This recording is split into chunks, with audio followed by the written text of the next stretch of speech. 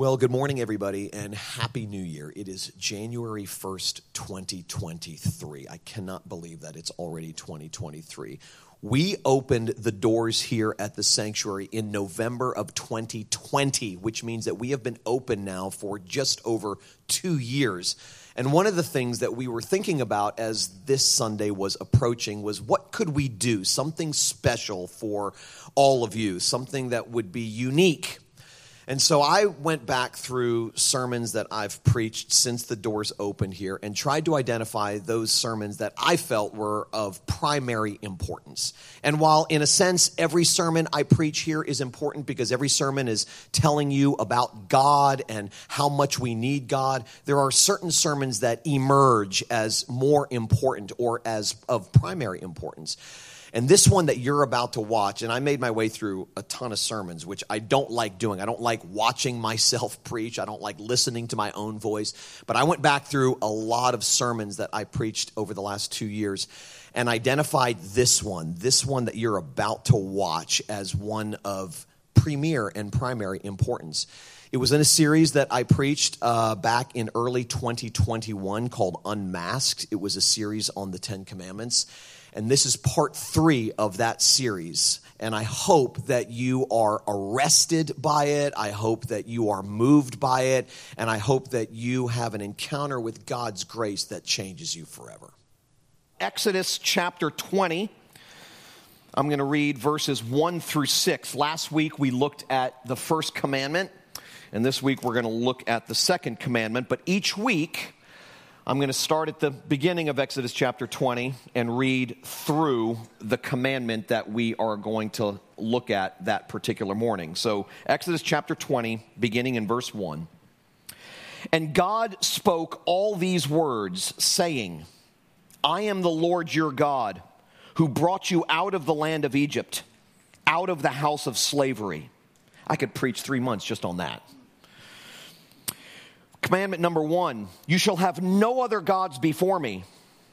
Commandment number 2, you shall not make for yourself a carved image or any likeness of anything that is in heaven above, or that is in the earth beneath, or that is in the water under the earth. You shall not bow down to them or serve them, for I, the Lord your God, am a jealous God, visiting the iniquity of the fathers on the children to the 3rd and 4th generation of those who hate me, but showing steadfast love to thousands of those who love me and keep my commandments. Last week, I said that a low view of God's law produces legalism, because a low view of God's law causes us to conclude that we can do it, that the bar is low enough for us to jump over. A low view of the law makes us think that God's standards are attainable, that the goals are reachable, that the demands are doable. That's a low view of the law. And so a low view of the law makes us self-righteous and judgmental, believe it or not. I mentioned last week that oftentimes people think that those who talk a lot about grace have a low view of God's law, and those who talk a lot about law have a high view of God's law. But the reverse is actually true, that it's a low view of God's law that produces legalism, because it deludes us into concluding that we can reach God's standards, that we can do what God has called us to do in the way that God has called us to do it. Self-righteousness and judgmentalism doesn't come by taking God's law too seriously. It comes by not taking it seriously enough. Okay? I'm going to read you this illustration that I read a number of years ago from Max Lucado, and I thought it was just brilliant in this regard. He wrote, judging others is the quick and easy way to feel good about ourselves. Standing next to all the Mussolinis and Hitlers and Jeffrey Dahmers of the world, we boast, look, God, compared to them, I'm not that bad. But that's the problem. God doesn't compare us to them. They aren't the standard. God is. And compared to him, St. Paul argues, there is no one who does anything good. Suppose God simplified matters and reduced the Bible to one command. Thou must jump so high that you touch the moon. No need to love your neighbor. No need to follow Jesus. Just touch the moon and you'll be saved. We'd never make it. There may be a few who jump 3 or 4 feet, even fewer who jump 5 or 6, but compared to the distance we have to go, no one gets very far. Now, God hasn't called us to touch the moon, but he might as well have. He said something even harder. You must be perfect as your Father in heaven is perfect. None of us can meet God's standard. As a result, none of us deserves to judge anybody else. Why? We aren't good enough. Jeffrey Dahmer may jump 6 inches, and you may jump 6 feet. But compared to the 230,000 miles that remain, who can boast? The thought of it, he says, is almost comical. So let me begin by asking a true or false question. We're starting this morning with a quiz. I saw this quote about 2 weeks ago, and, I'm not going to give it away, how I felt about it. Maybe you'll see in a second. True or false? Okay, you don't need to answer out loud, but just in your mind. This is the quote I read. God uses obedient people of courageous faith to build his kingdom. I'm going to say it again, okay? True or false? Because this stuff, don't say it out loud. Because this is primarily the stuff that comes from the Christian community. This messaging, okay? So I'm going to say it again. True or false? God uses obedient people of courageous faith to build his kingdom. Now, the first thought that came through my mind when I read that quote, after a slew of 4-letter words, I have to be honest, was, does this person read the Bible? Because the Bible that I read, not just the Old Testament, but the New Testament too, seems to give many biographies of train-wrecked people that God uses to do amazing things. And God's intention in doing that is very specific. If he didn't use weak people to do his work, but instead used strong people to do his work, who would get the credit? The strong people. They would go, wow, well, of course he can do it. Look how strong he is. But since, as this commandment says, God is a jealous God, in the sense that he alone deserves the glory, I find that God, according to the Apostle Paul in Corinthians, chooses the weak things of the world to shame the strong, the foolish things of the world to shame the wise. See, anyone who believes that God uses obedient people of courageous faith to build his kingdom, anyone who believes that has a very low view of God's law. Because a high view of God's law exposes just how disobedient and faithless we are. Because, and here's the problem. God doesn't simply require obedience. He requires perfect obedience. He doesn't simply demand courageous faith. He demands flawless faith. Courageous is easy compared to flawless. Obedience is easy compared to perfect obedience. So whoever said that, original quote, set the bar way lower than God does. And guess what the result is? You read a quote like that and you initially think, that's empowering. It's telling me what I'm capable of doing. Okay? But in truth, it actually produces massive legalism. Why? Because this is what we walk away thinking when we hear a statement like that. If you want God to use you, you better be obedient and courageous. You want God to use you? Well, then you better be obedient.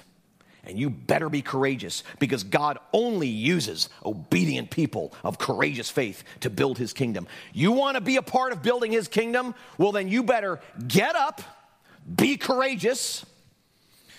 You better be faithful. You better be obedient. See how a low view of God's law creates legalism? When we hear a statement like that, what does it do? Well, first of all, it deludes us into thinking that we can actually do it.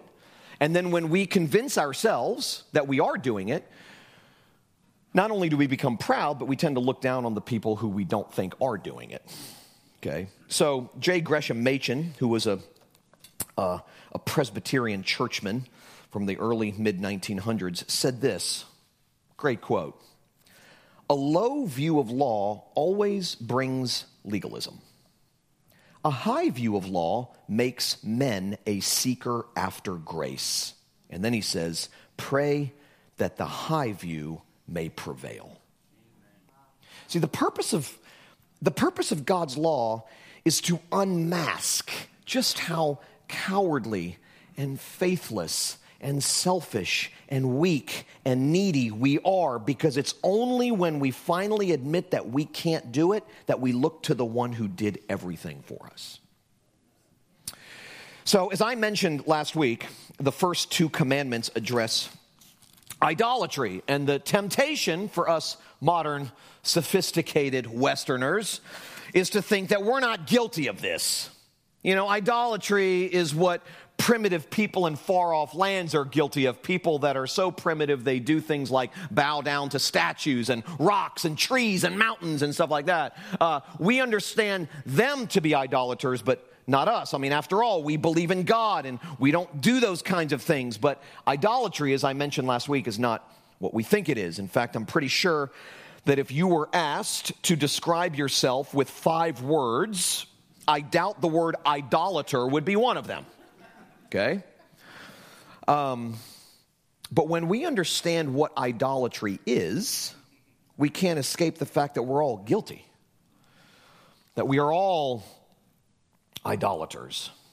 As I mentioned last week, I think it was last week, the reformer John Calvin in the 1500s said, "The human heart is an idol-making factory."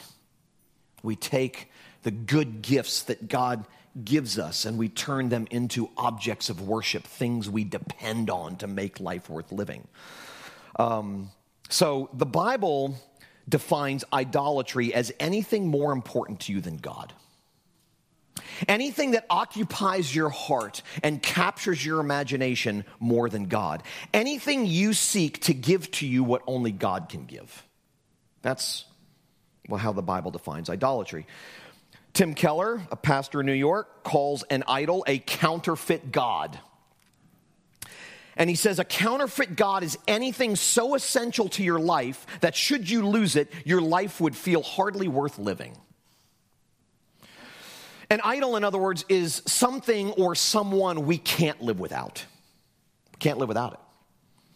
To live without it would be the equivalent of death for us.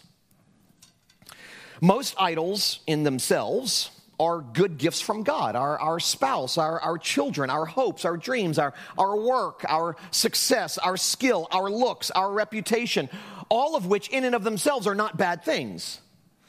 The trouble comes when these things become more important to us than God. Then they become idols. When this happens, we end up depending on these things and these people to provide us with the meaning and the purpose and the freedom and the security and the significance that only Jesus can provide. We make lesser gods out of good things. Gods that can't really deliver to us what we desperately need most. So an idol is anything or anyone that you conclude in your heart you must have in order for your life to be meaningful, valuable, secure, exciting, free. That's an idol. And they run deeper than you think, believe it or not. There are, one could say, surface idols like money, possessions, health. But why is it specifically that we idolize money, possessions, health? When you start asking that question, you get under the surface and you find beneath the surface idols. Listen to this.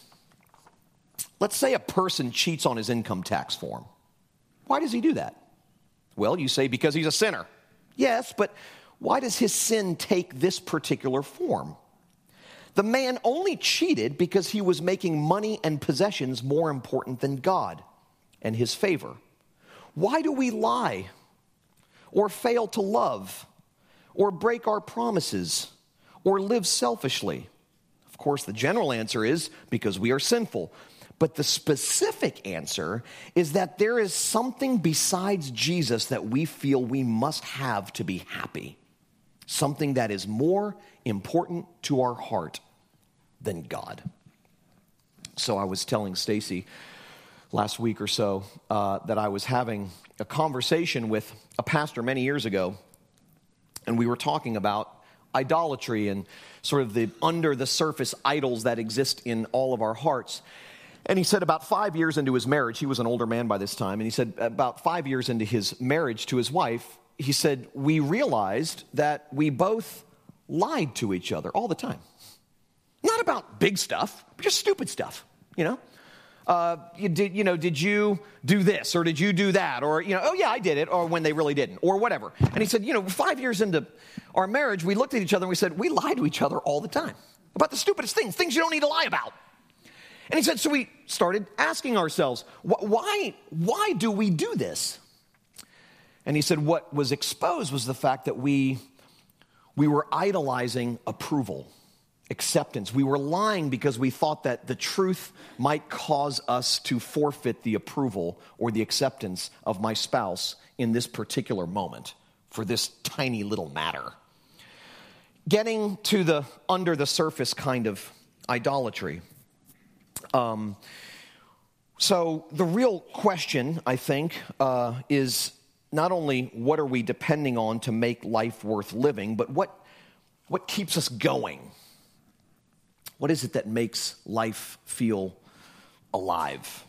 We all want our lives to count for something. We all crave meaning and security. We all long to be loved. We all long to be accepted. God gave us the desire for those things. Those things are good. They're not bad.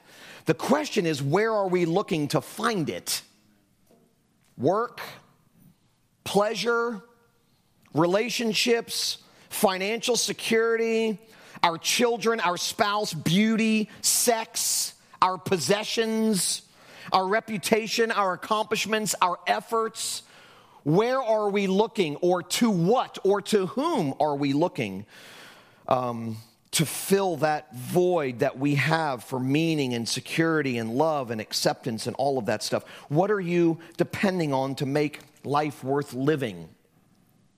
I've said it before, it's an embarrassing admission, and I've said this for years, but preaching can become an idol for me. And it can, think about that, preaching, okay? Something as seemingly good, sacred, and noble as preaching can become an idol. Well, how do I know that? Because down deep, there is a part of me that needs you to think I'm a good preacher for me to feel important, okay? Now, you can laugh at me all you want, but you all have that stuff too. Things that you feel you need in order to feel loved, accepted, secure, safe, free, in order for life to feel meaningful. You see, you are a worshiper. I think sometimes inside the church we conclude that worship is something we do when we sing songs on Sunday morning. It's much, much, much bigger than that, okay? You are a worshiper. You were created, designed, wired for worship. The word worship comes from the old idea of worth-ship. And it means that we all live in service to those things that we attribute ultimate worth to. And what we attribute ultimate worth to, what we worship, believe it or not, depends on what we fear the most. Okay, I'm going to unpack this. So if your greatest fear is rejection, you will worship approval. If your greatest fear is suffering, you will worship comfort. If your greatest fear is uncertainty, you will worship control. If your greatest fear is insignificance, you will worship influence, power, the gaining of power. If your greatest fear is loneliness, you will worship relationships. You will depend on your relationships to save you, and in the process, you will suffocate those relationships.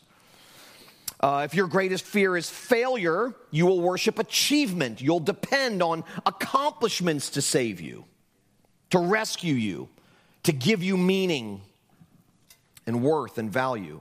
So, how do your fears reveal what has actually captured your heart? And I've said this before, but we live in a photoshopped world. We are photoshopped people.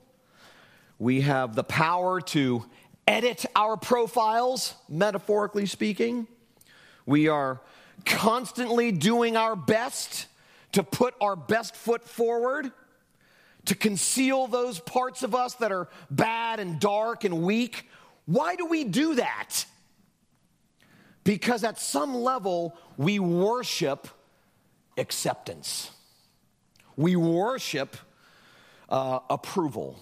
We worship love. Those things aren't byproducts of something that we have. Those are things we worship, and we will do anything to get it, even if that means lying to our spouse without even realizing it.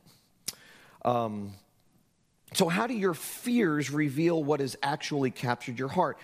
Behind everything you worship is the fear that without this person or without this thing, you would be lost.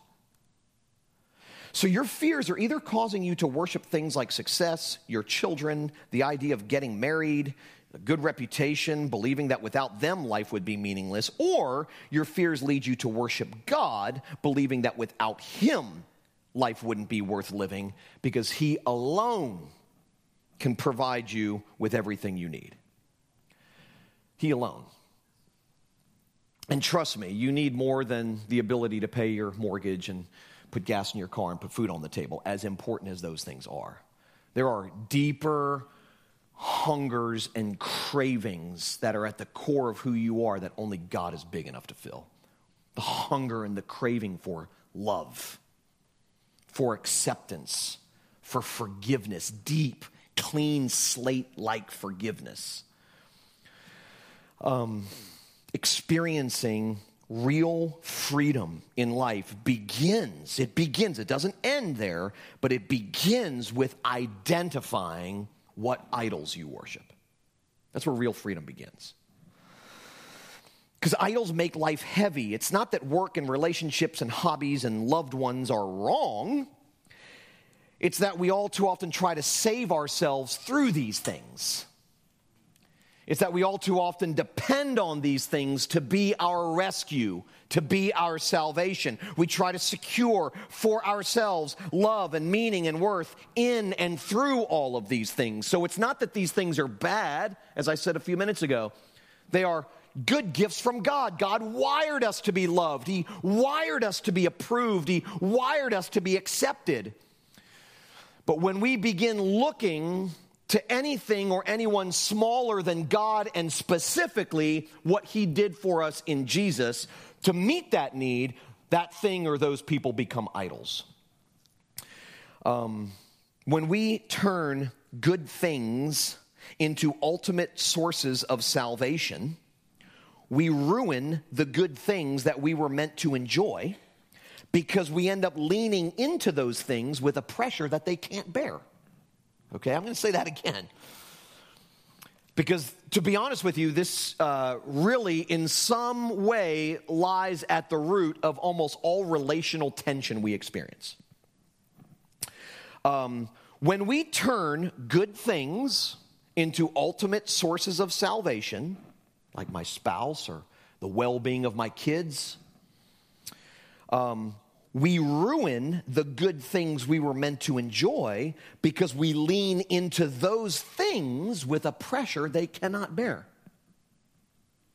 In other words, if my sense of security, worth, my sense of safety and purpose is entirely dependent on how Jenna turns out, for instance, or how Nate turns out, I am going to put so much pressure on them to save me by what they do and decide not to do, by which track they take in life, that it will end up ruining our relationship.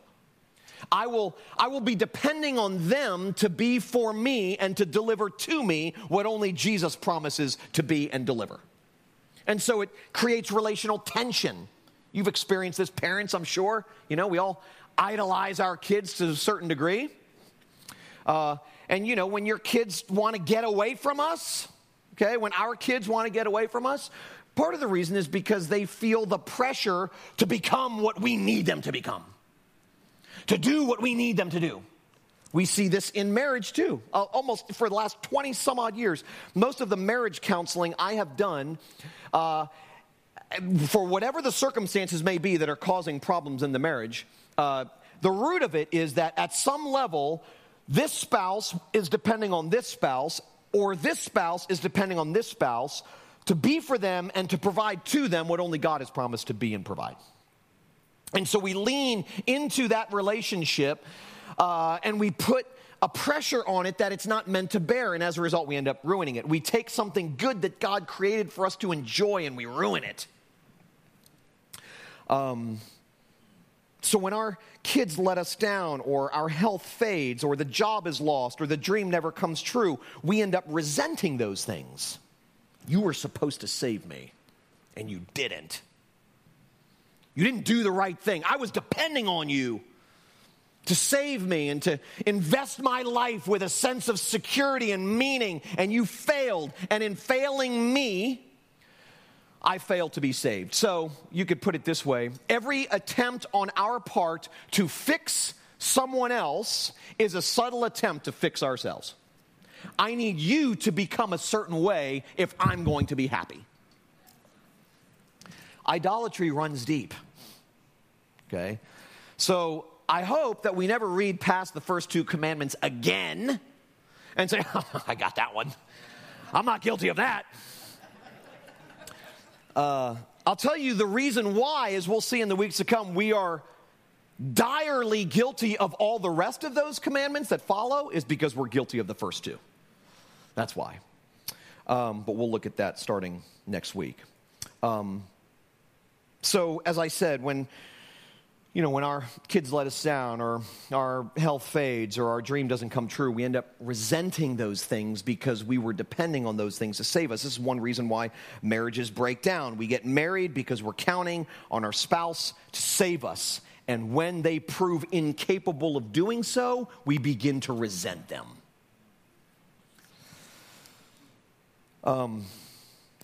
In Jonah, one of my favorite books of the Bible, I will preach through Jonah sometime. Maybe in 2021. If not then, 2022. We'll see. Anyway, one of my favorite books in the Bible. I actually think, don't hold me to this, because we got a long way to go in the 10 Commandments, but I actually think when I'm done with this, I'm going to preach through the book of Job. I've had enough conversations with people about the hardness of life and suffering and where is God in messy things to want to preach through the book of Job. So we'll see. Don't hold me to this, but we'll see. I can be bribed, by the way. If you really want to hear the book of Job, I can be bought. But Jonah chapter 2, verse 8, it says, those who cling to worthless idols forfeit the grace that could be theirs. Those who cling to worthless idols forfeit the grace that could be theirs. Well, what does that mean? What it means is idols are grace robbers.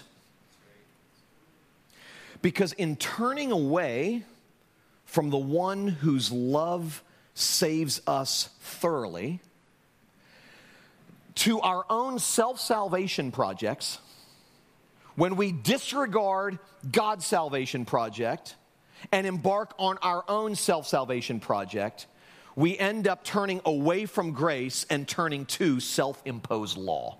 You better do more. You better try harder. You better get better, because your salvation, your meaning, your worth, your value is dependent on your effort. So you better do it. But when Jesus says that his yoke is easy and his burden is light, he means that when we come to him, he gives us everything we need.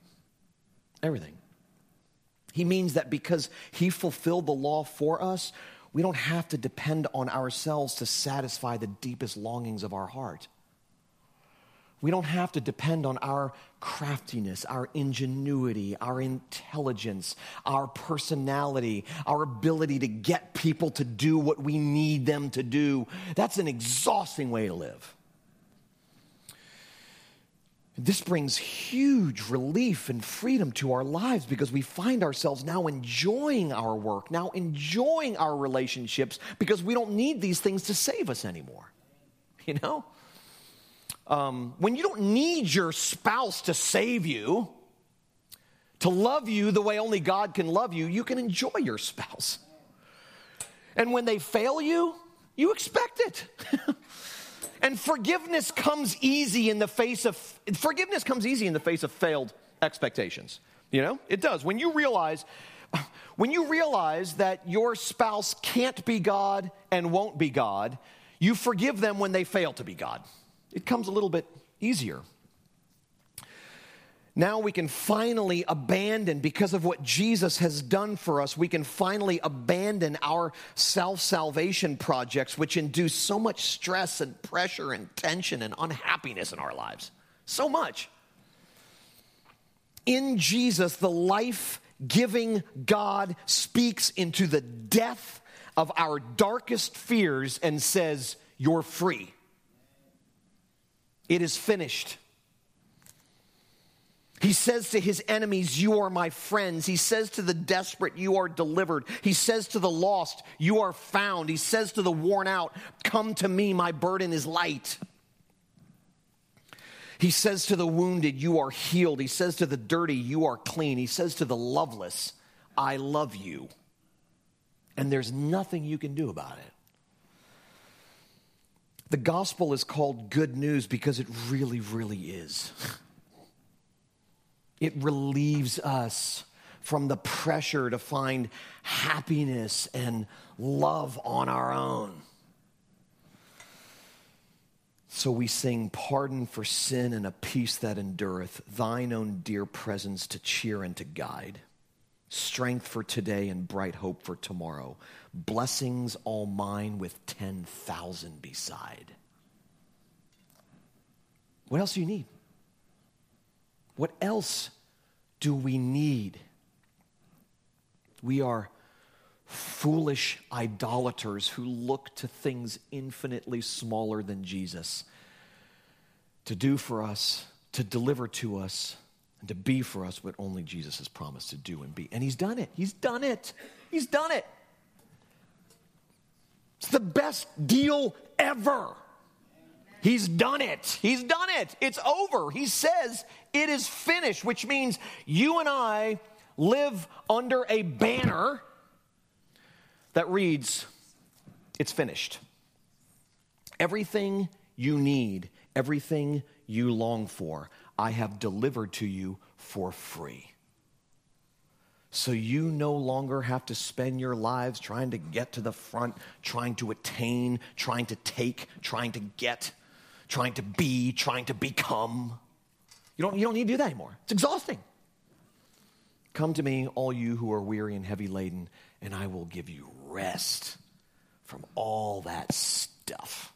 I've done it. Let's pray together. If you've enjoyed this message, be sure to subscribe to the Sanctuary Podcast. You can find it on all major podcast platforms. Thanks for listening to the Sanctuary Podcast.